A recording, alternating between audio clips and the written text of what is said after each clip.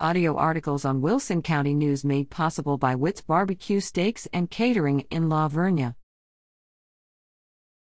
Allocation for Poth ISD. Poth Independent School District Business Manager Braden Lissy, left, accepts an oversized check from U.S. Representative Henry Queller April 7 at the Wilson County Courthouse. The check represents the $462,000 projected allocation for the school district under the American Rescue Plan Act.